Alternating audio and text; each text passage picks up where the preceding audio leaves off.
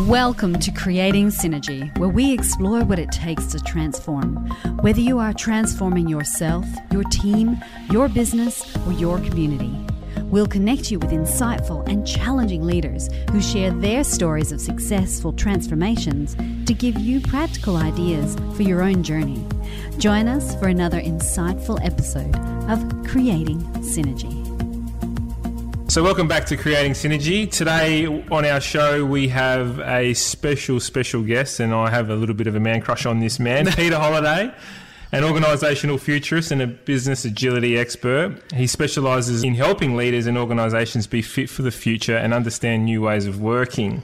He has a postgraduate degree in complex human systems from Harvard and the first Master Integral Coach in Australia.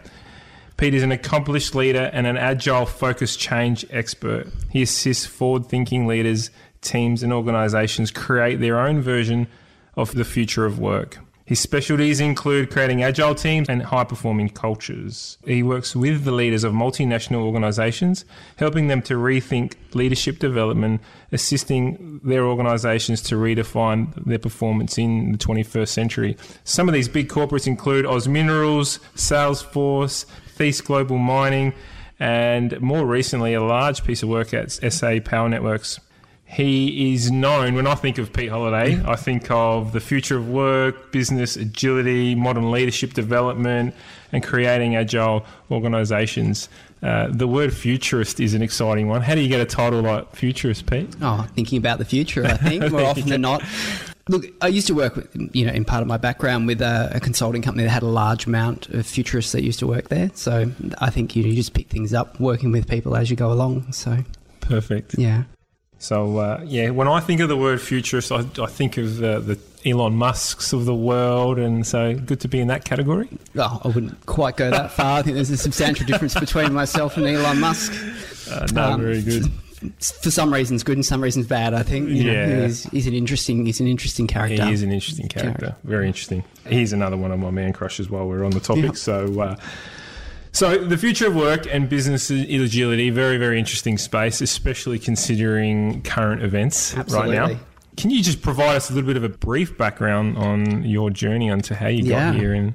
So I think primarily my background has been leadership development and organisational development. So prior to arriving in Adelaide, I used to work for a couple of boutique consultancies in Melbourne, then moved to Adelaide, and then did a little bit of a stint with the Leaders Institute of South Australia for a year when I first got here, and then before moving out to consulting by myself. So my background is really coaching, leadership development, organisational development and change.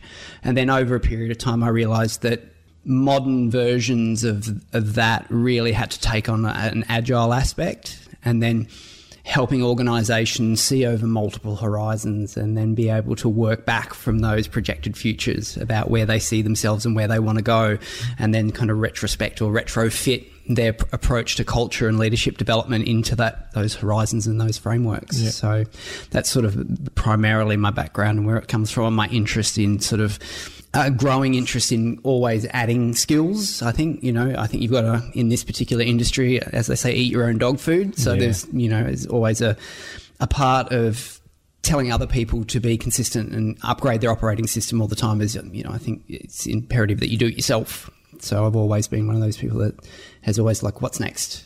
It's very hard to position yourself as a futurist in anything and not be thinking about what's next and just doing what you've always done. If you're out there telling people how to think about the future, you need to be thinking about the future. It's pretty simple, pretty straightforward. And thinking about it a lot. So, absolutely. I think the circumstances we're under at the moment, there's only one thing constant, and that's change. Yeah. And I think at the moment we're seeing a lot of organisations, in that space and being defaulted into that space of the future.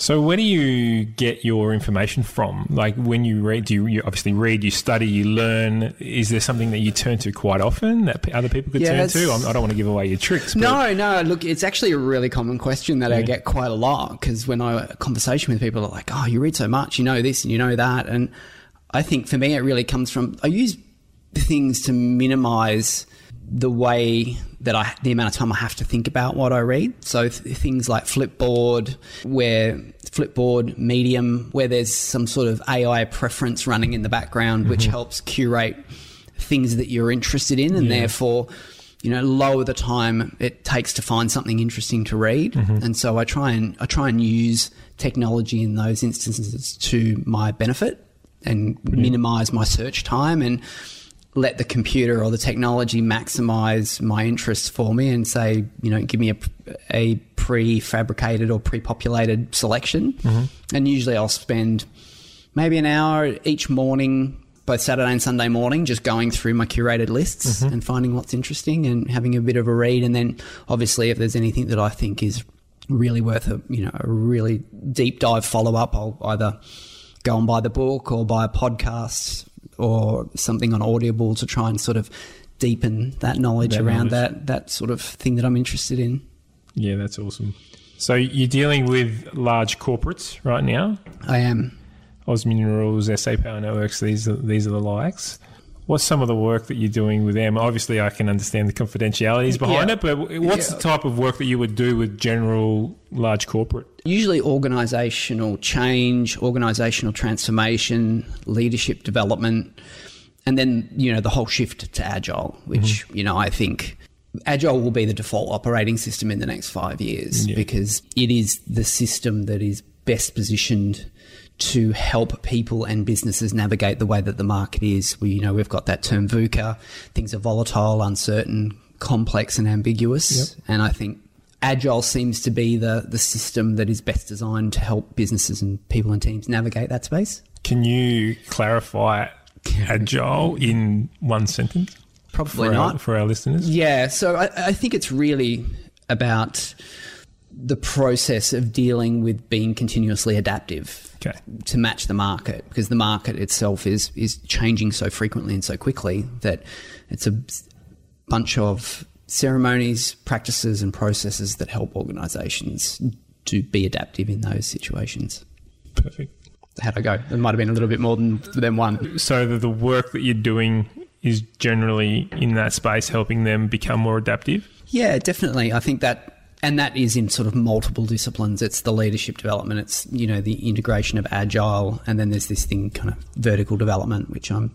That's a whole other podcast there. We'll get you back on later for that. It's a little bit of a hot potato, that one at the moment. So again, where I think Agile is the new operating system for organisations, I think vertical development is the new leadership operating system for the modern world. I think if you're not doing that, aware of it, or integrating it into your leadership development, then you might be a little bit back to the future-ish.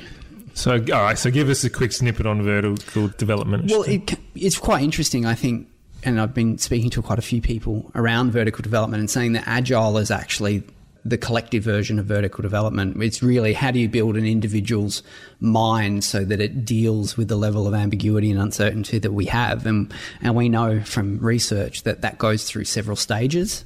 And the higher up those stages you are, the better you are equipped to deal with the level of uncertainty and ambiguity that we have in today's environment. Doesn't mean you're necessarily a better person, but it says generally you're better equipped and more adaptive. There is some value. It gives you different perspectives, doesn't it? Yeah, not only does it give you different perspectives, it gives you more perspectives, but it gives you the capacity to be able to coordinate those perspectives in more effective ways, which generally leads to better decisions and therefore better outcomes. I heard or saw an example of this type of thinking.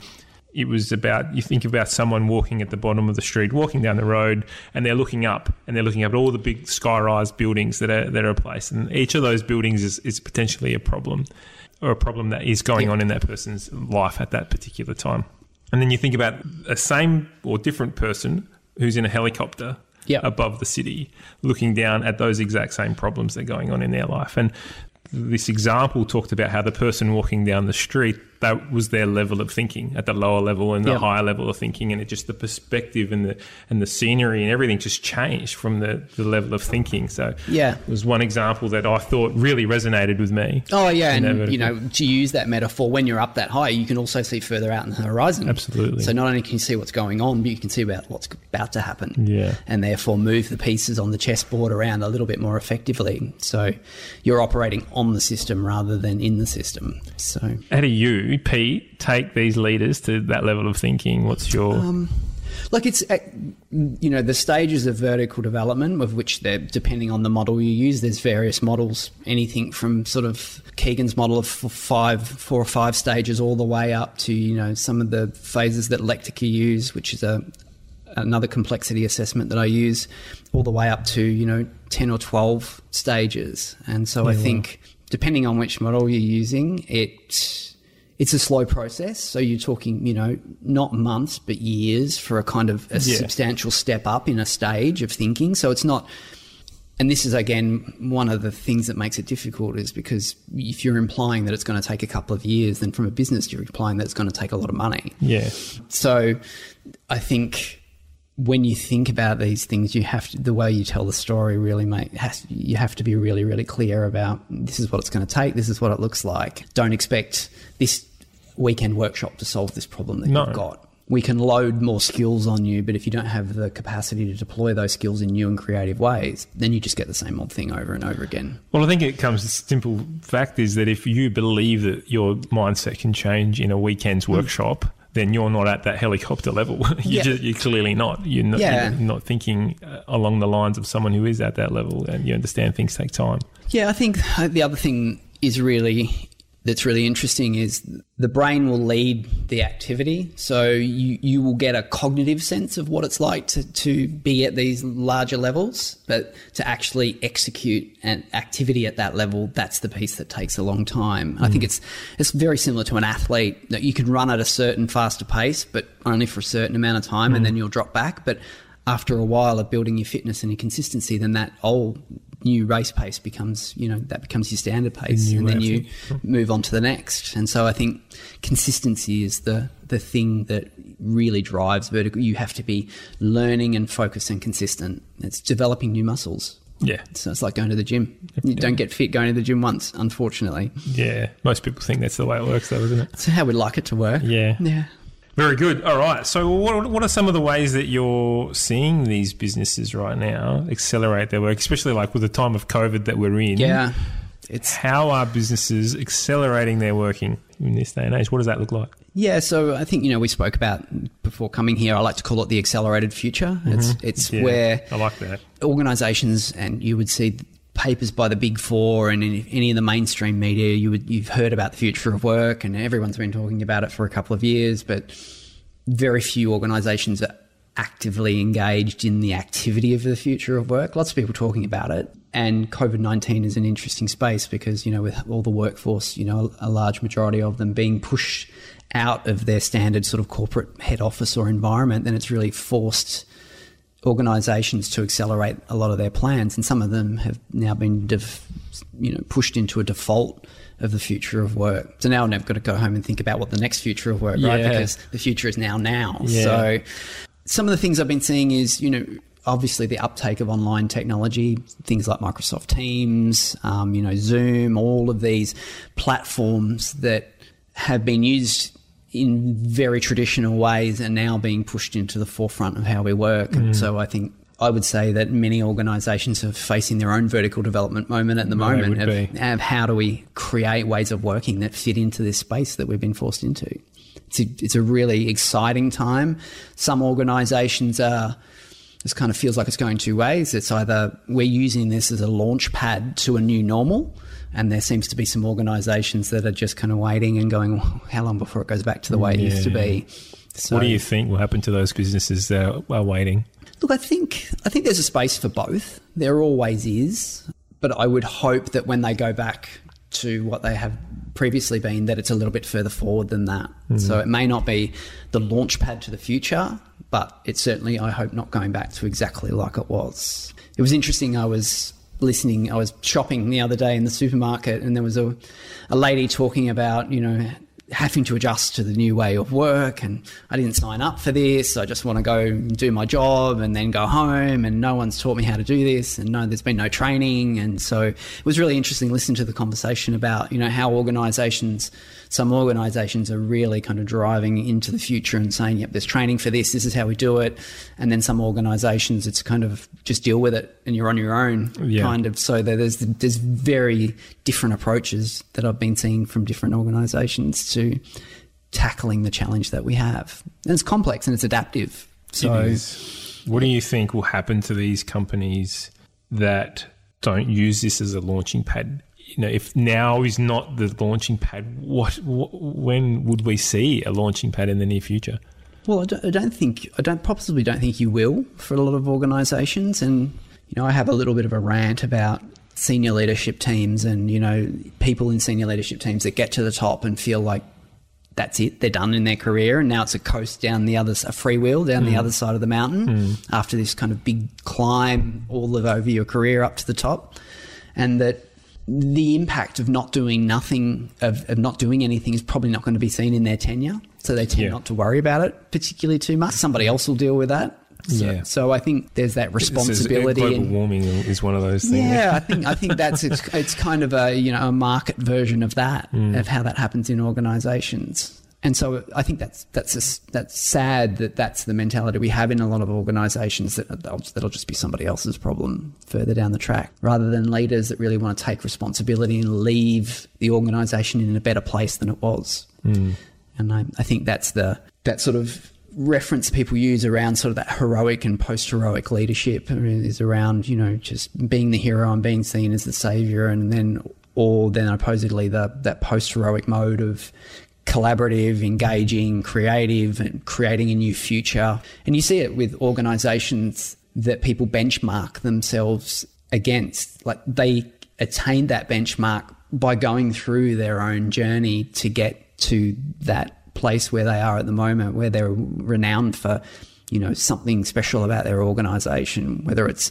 Spotify or Hire or any of those organisations that are really throwing the traditional organisational models on their head and saying, well, actually, just because you've done it that way for the last 100 years doesn't necessarily mean you have to do it that way for the next 100. So, and then, there's some really creative approaches out there around organisations that are starting to think about the environment and then think about the organisational design and structure and how you could actually be different in that space. Who are these companies that are leading the way in that space at the moment? So I would say there's quite a few. Particularly in Australia. In Australia, Atlassian's got a pretty good reputation. Atlassian, let's not get into them. I'll talk about them for an hour or two. Okay, so you've got people like Dom Price and, who are really huge advocates of the future of work and really drive their brand quite strongly in the market. You've got REA Group, REA are really great. Famous for their little TV portals that go through to China. And, so then you've got ANZ with their big move to Agile, and, a lot of the banks, although some of them not held in the best regard over the last couple of years, are definitely trying their hand at this, and anything that's software-based, client-facing, those organisations, again, a lot of these places that have got to being sort of prominent in their field have those people that have used Agile and used Agile well. So kind of there's this really kind of weird relationship between sort of progressive organisations, Agile, and then when you look at the organisations and the leadership in there and the way they've done things, there's a really kind of resonant of that vertical development component as well. So they're kind of three spheres of influence which tend to sort of orbit around progressive organisations in a really kind of interesting combination. On the technology piece, when you think about the future of work, you hear all these comments like the gig economies coming in and all this sort of stuff. Where do you feel human beings will be in the future? Because with the rise of technology, especially now where we're seeing technology just taking off yet again in the world of COVID, what's your thoughts around that? The future of work's an interesting space in this regard, because a lot of people will talk about, the robot's not going to take your job. I think the robot probably will take your job, but it will depend on the level of anything that can be repeated numerous times with low levels of complexity.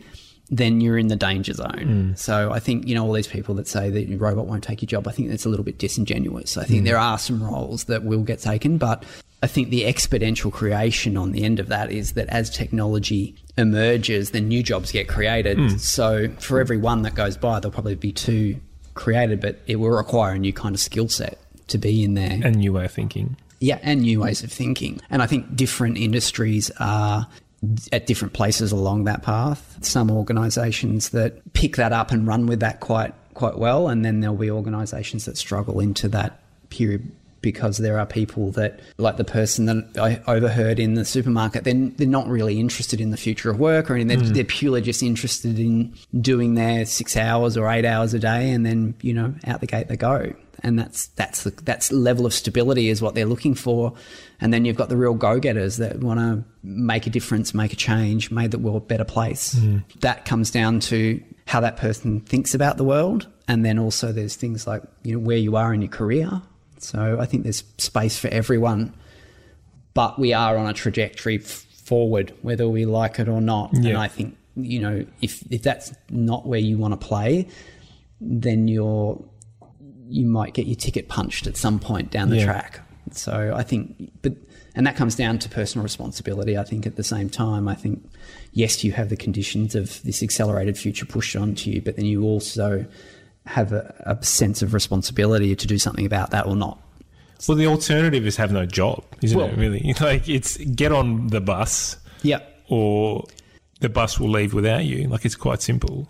It is, when you break it down to sort of that really polarity sort of thinking about it, is either going to be on the bus or off the bus. It's just... Yeah, it will be. Or then, as you mentioned, there's the gig economy and there's creating value in different ways. Does that open up a space for you to chase a career somewhere else in some other industry? I think technology has been amazing in the ability and the ease it is to create value these days is just crazy, and it will get crazier in the future. Before, you used to have an office, infrastructure, IT.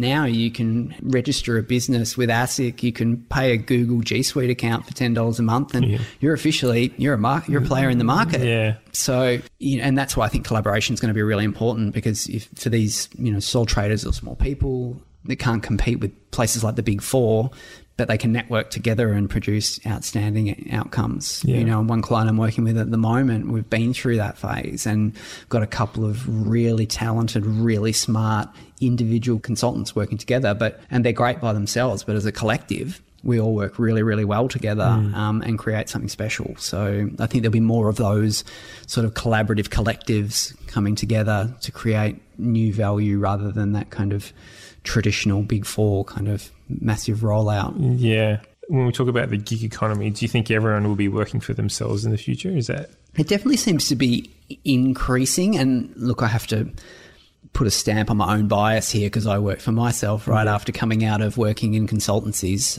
But it definitely seems to be easier for people. As I've mentioned, it's easier to create value.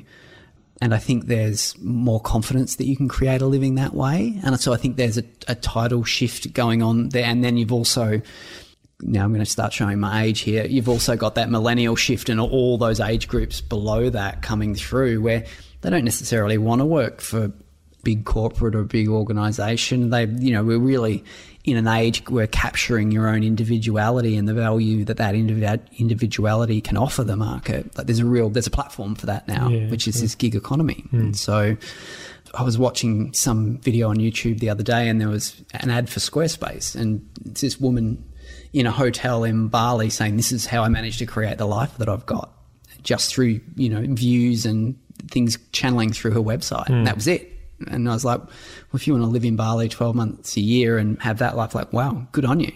So everyone can do what they want. Exactly. It does, the non-locality of technology is fantastic. Well, that's what COVID's done, I think. Michelle and I have been discussing, Michelle Holland and I have been discussing this quite a fair bit, is right now, potentially, we could hire people interstate to do a job in Adelaide. I think, you could not that that's what we want to do. We promote South Australia and everything like that, but it brings home the simple fact that we could potentially hire someone in Canada Yeah, absolutely. To do work for us as well. Just purely if there doesn't need to be the face-to-face, we could hire people from all around the world. So this has just completely opened up the market to everyone, I guess. The simple fact that Zoom and, I mean, everyone's turning to Zoom and Teams, aren't they? Expecting them to create what is the new way of working. Yeah, look, and it's interesting to see, and I think that's a really good indication for why Agile is so good, is like you can run all of those processes virtually by remote. And I think that's part of the power of it as well. So you can get your development, you can get your processes, you can do it all by remote teams and, you know, Zoom and some sort of digital Kanban repository for everyone monitoring their work. Like everything's always better in, you know, analog face-to-face, but if you don't have that opportunity due to whatever conditions it may be, then I think it's a wonderful. I was having a conversation with someone that could you imagine what it would be like trying to work this way if there was no such thing as the internet? Like so many companies would just be wiped away instantly, but it's allowed people to carry on and continue to add value to the market, especially when we've got a market like it is at the moment, which is struggling under the pressure of the virus. It's really interesting. If there was no internet, we probably wouldn't be panicking as much, maybe. Well, yeah, everything has a good side and a bad side. The media hype. So just on you talked about there's companies who are going to take and get on the bus, I guess, and get on the ride and take their business forward. There are companies that are sitting around waiting. Is that a leadership issue? Yeah, I'll pick up my rant from earlier. Yeah, I think, you know, it's one thing that I really see that a lot of value for companies gets left on the table at that level of an organisation. And, you know, you'll see it. You always see it in leadership development where it seems to turn up, where senior leaders are always going, "Oh, you just got to keep it simple." And it's like, well, actually, no, you don't need to keep it simple because that's part of your actual core problem is you actually need to upgrade your thinking to the next. I've got a saying when I work with leaders, it's every time you upgrade your iPhone, upgrade yourself. So you kind of got to get into that mindset of upgrading. Every time you do an upgrade of a phone, you kind of get into that life cycle of a piece of knowledge or information really only has that kind of 6 to 12 month life cycle in it before you need something else on top of it. So we've got to keep building our capabilities. So when it comes to senior leaders, like getting to the top and coasting is, you know, it may be great for you, but I don't think it's necessarily great for the organisation. And you need to keep building on that. It's the perfect time to actually be doing more complex work rather than less complex. But they see it generally as a distraction from doing the kind of work that's required. And I think that goes, there are some businesses that are in that mindset and there are some that are in actually we need to be doing more complex work. And what does that look like for us? And, you know, how would we do that given the market that we've got at the moment and the climate? So depending on what happens now with COVID, what do you think are some possible scenarios coming out of this for the future of work or the accelerated future? So I've been running over this, you know, over my chai latte over the last couple of weeks every morning is thinking pretty much in the same way that most people that have been thinking about the horizons have. I think there's a V-shaped recovery. I think we will rebound quite quickly. I think some of the assessments that people have made around why that's not possible could possibly be a little bit more traditionally minded. I think, again, technology unlocks value far quicker than we've ever had the opportunity before. So I believe there's possibly more of an opportunity for a V-shaped rebound than there probably have been in the future because you've got to start all that infrastructure back up again where you've actually got a large majority of it running in the background digitally. So it's less effort to get back up to running speed. Just flick a switch. Basically. So I think that's definitely one thing. I think there's what's probably going to happen will be the U-shaped recovery where the bottom where we're at the moment, it won't be a V, a straight bounce, but it'll be a bit of an elongated recovery before we go back up. There's the L-shaped recovery where things stay where they are for quite a long period of time before they start to move back up. It's not really a recovery, is it? It's kind of stay where we are. We've kind of landed flat on our backsides and that's where we're going to stay for a while. I don't think that will be the case. I think as soon as we can start to move in spaces physically, I think we will start to see a rather sort of quick acceleration. I think we're already seeing that. I think, that's what I think as well. My only fear is the W-shaped recovery, which is where we get to where we are, we have a sudden, and then we get into the winter season with the flu, and second wave. The second wave comes through, and that kind of we get another sort of wipeout period where we're all back to where we are or have been in the last 6 weeks, and then after that, possibly recovery and then vaccines. And once we get into that space, I think, then it'll be pretty much whatever normal we've established by that period. We'll see an acceleration beyond there as well. Have you thought 5 years down the track? It's hard to think 5 years at the moment because things are changing so much. I think there's a few key indicators. I think, you've got quantum computing, lots of technologies that will not necessarily be the single technology, but the convergence of multiple technologies, depending on when our best friend, Mr. Musk, gets autonomous driving and those things up. I think there's a real trend, though, towards distributed everything. Google distributed information. That was the sort of movement of moving information to distribute.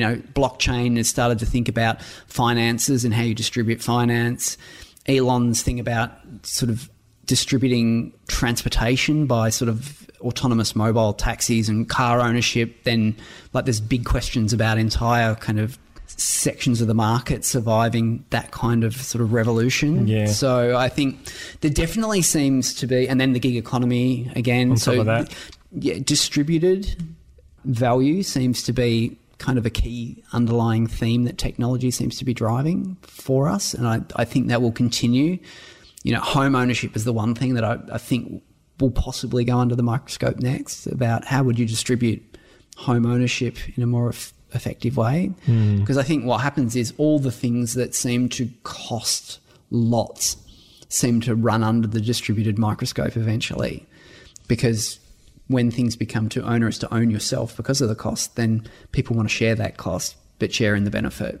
So, are we seeing that already with Airbnb? Yeah, so I think probably Airbnb is a great example of that, of distributed sort of home ownership. And we did long before I came to Adelaide, we did a big project for an aged care company in Melbourne, and one of the kind of things that we came up with for them for their internal innovation was an internal Airbnb for their particular aged care group, and where people would trade their houses around Australia, because that was one of the the major deterrents to travelling at age is cost of accommodation. So if people could agree sort of house swapping internal through an internet, then freed up one of the primary costs and deterrents from travelling. Which, as you age, you want to get out and about as much as you can and see the world as much as you can. So it was a really great innovation around the distribution of housing and how you could make that work for you rather than against you. Yeah, that's so cool. Scary though, because I'm into real estate, so I want to make sure I keep my investments keep running. Okay, so I know you delve more in large corporates, but there's a lot of people that would probably listen to this who are in small business. What do you think the future looks like for small business? What is the main difference, really? I think cash flow is which generates opportunities, right? Yeah. So the more cash flow you have, the more flexibility or choices that you have. And big corporates, despite what they might say, generally have enough money to float themselves over particular periods like this. And if you've had a look at the stock market, there's a lot of companies that have been doing capital raising at the moment to float themselves over this, Webjet and Flight Centre and all of those particular places, which have really been hit quite hard. So I think cash flow is it seems fairly obvious because of its ability to empower your choices going forward.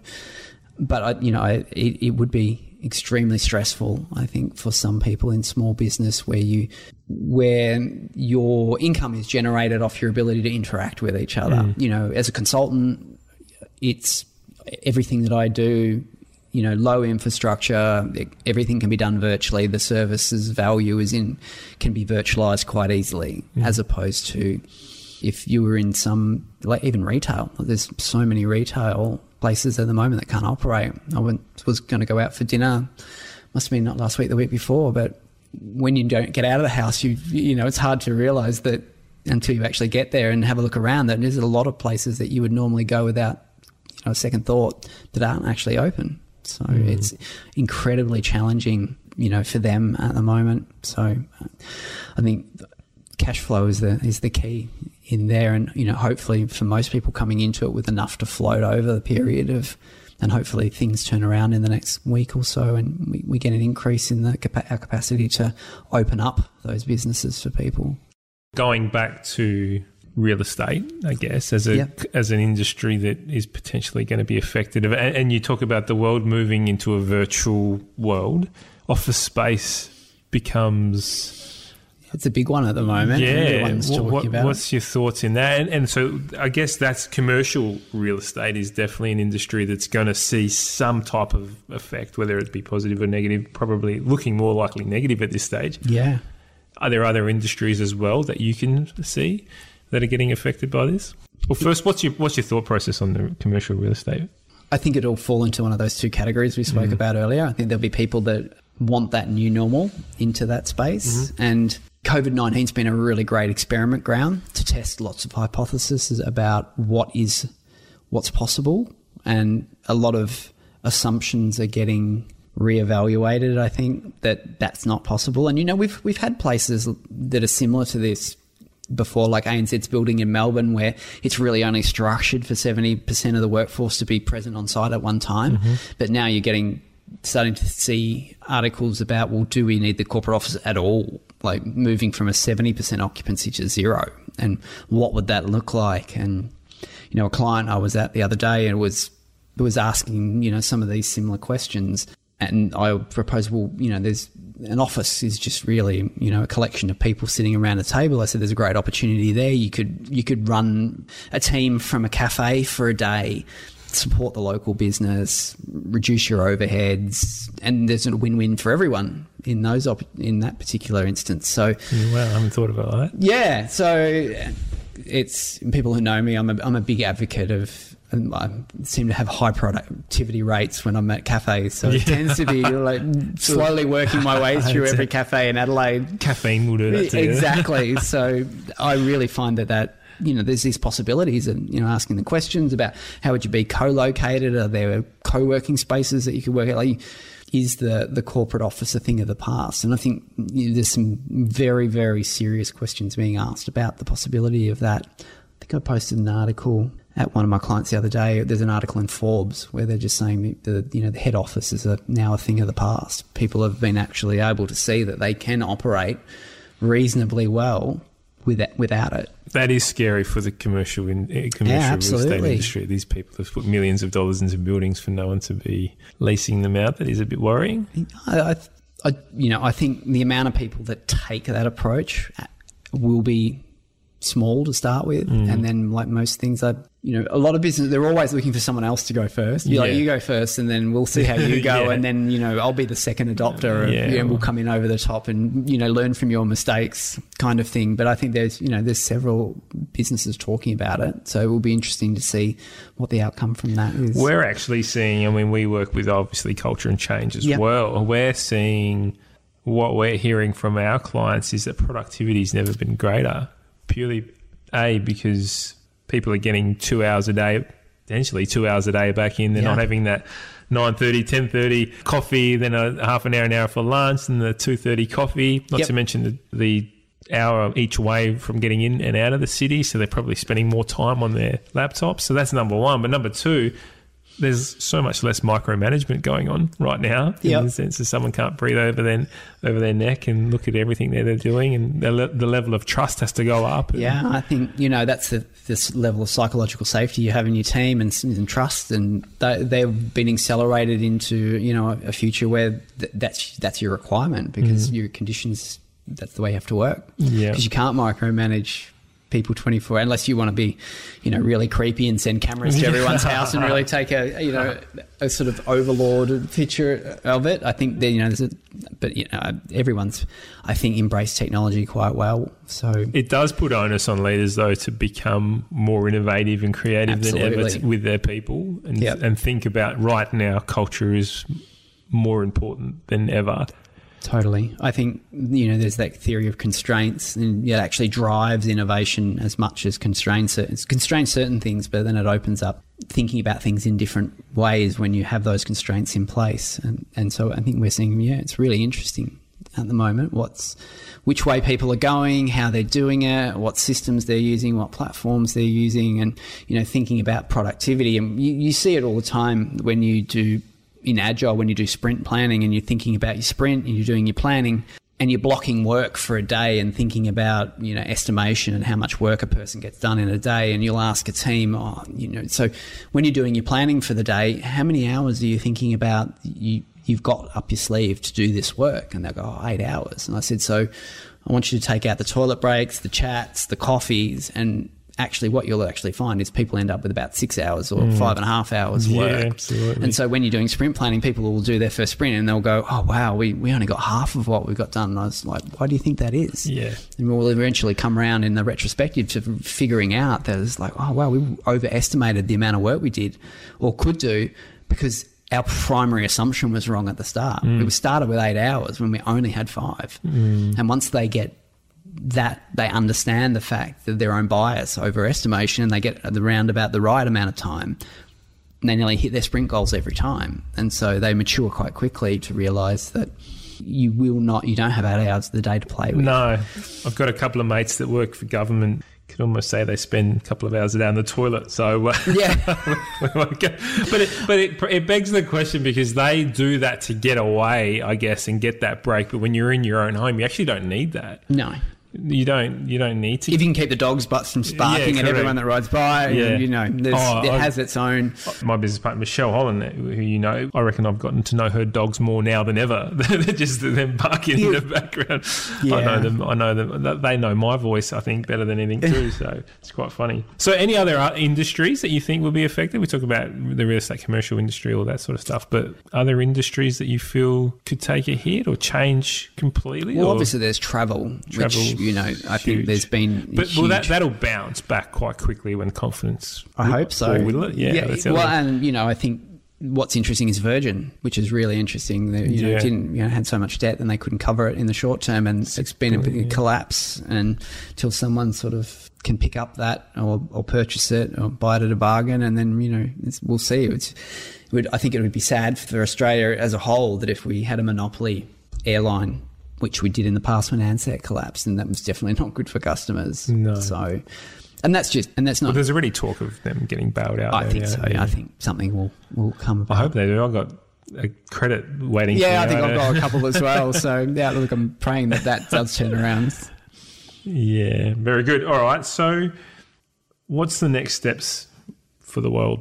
I think it'll be grounding the learnings that they've had through this period, and then realising what does a new normal look like for us as individuals, depending on how we've adapted and how we've adjusted to the changes that we've had to go with over the last, say, 2 months. And it's going to be interesting to see which way people go out of those two. Let's go back to the past.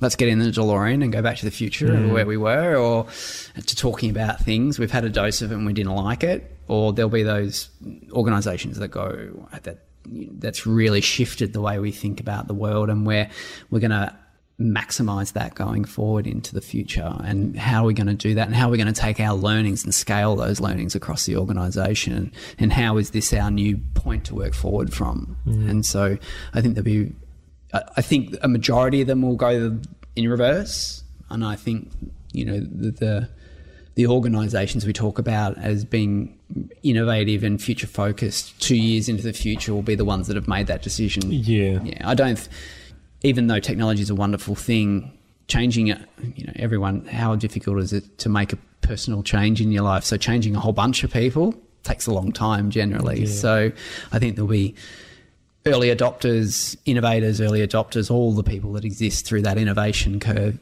not only in organisations, but there'll be organisations themselves that find themselves on that curve. So do you think they'll go back, I guess, to the way they were working but with the mindset that they do need to change. So go back to get their foundation right. Do you reckon is that a common thinking, or do you think they'll just go back and go, no, we're just going to put our heads in the sand and carry on? Both. Yeah. Yeah, I think it depends. Every organisation is really different. Now, you do have particular industries that are particularly a certain way. You know, I find like it's really hard to do. Maybe I just need to say with a caveat, I found it really personally hard to shift things like government organisations and councils and those. Now, there's always the outliers that I think are really, really good and that do really progressive things. So I think, but they're generally in the minority in that particular sector. And then there are organisations that are, you know, have high technology, high digital literacy, where it's much easier to capitalise on the environment and the technology that we have, and can use that quite easily to generate new ways of working. And not only do that, but think about it in a way that actually helps future-proof them to running into the same kinds of problems again, and makes them like virtuous learning organisations than adaptive organisations, continue to adapt as they move along. Very cool. If you had a tip for people right now... Oh, you're putting me on the spot. I am. One tip that you could recommend people right now to think about during this downtime, what's one thing that people could be doing to prepare for the potential V or the U that goes back up? I think it's use the opportunity, like the downtime, and use it to accelerate the starting blocks and put them further down the track. So when it is good to go, and we can...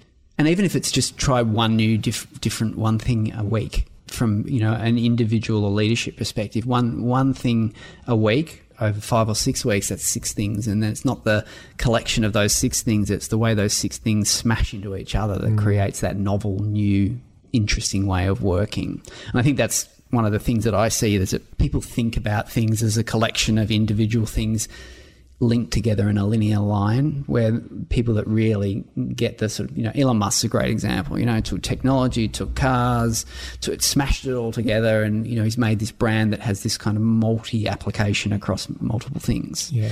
And so by learning those 6 things, it's more than the end result is more than just the sum of the parts. And I think that's if you continue to take that attitude and sort of take that into kind of the multiple disciplines in your life, then I think that situates you in a good place to have that learner's mind and that creative mind about going. I think Simon Sinek's calling it the infinite, the finite and the infinite game. Like that mindset, that infinite mindset is I think that puts you in good stead to start. It's a culmination of things coming together. Yeah, but it's the emergence of the novelty of those things crashing together that's really interesting. That's a really great way of thinking.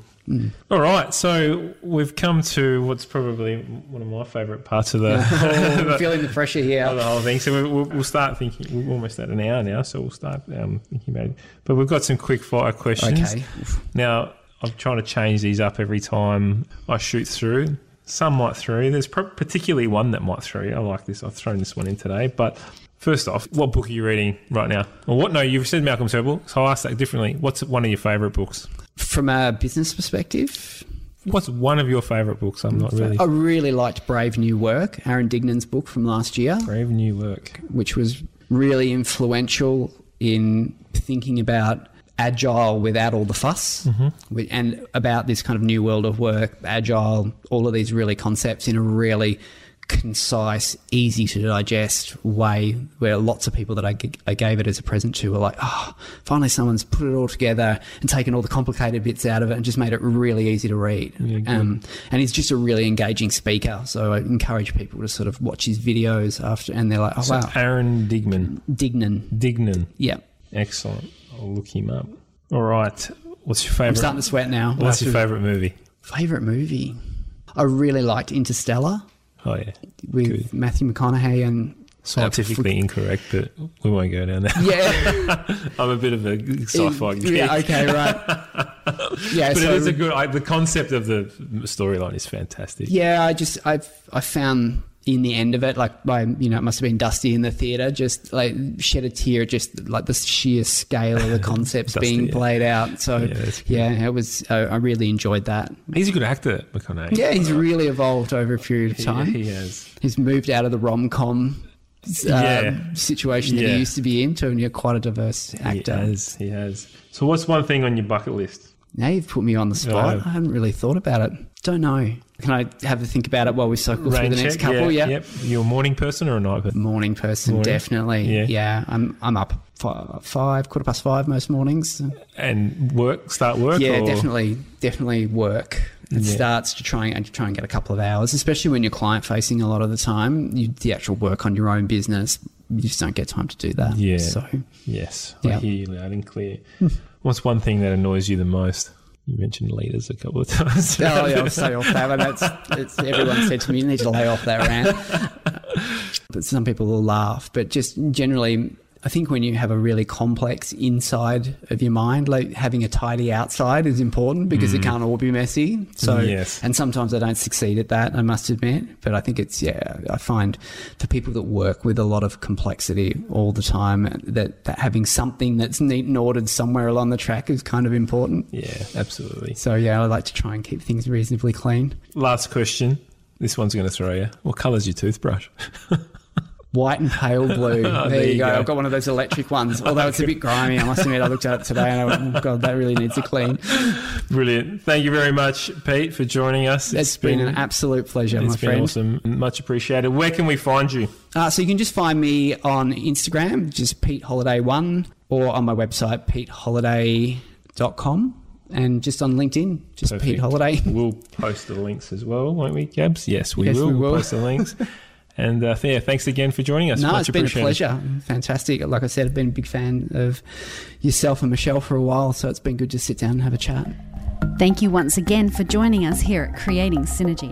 It's been great spending this time with you. Please jump onto the Synergy IQ Facebook page where the discussion continues after the show. Join our mailing list so you'll know what's happening next at synergyiq.com.au. And of course, don't forget to subscribe to this podcast. And if you really enjoyed it, please share it with your friends.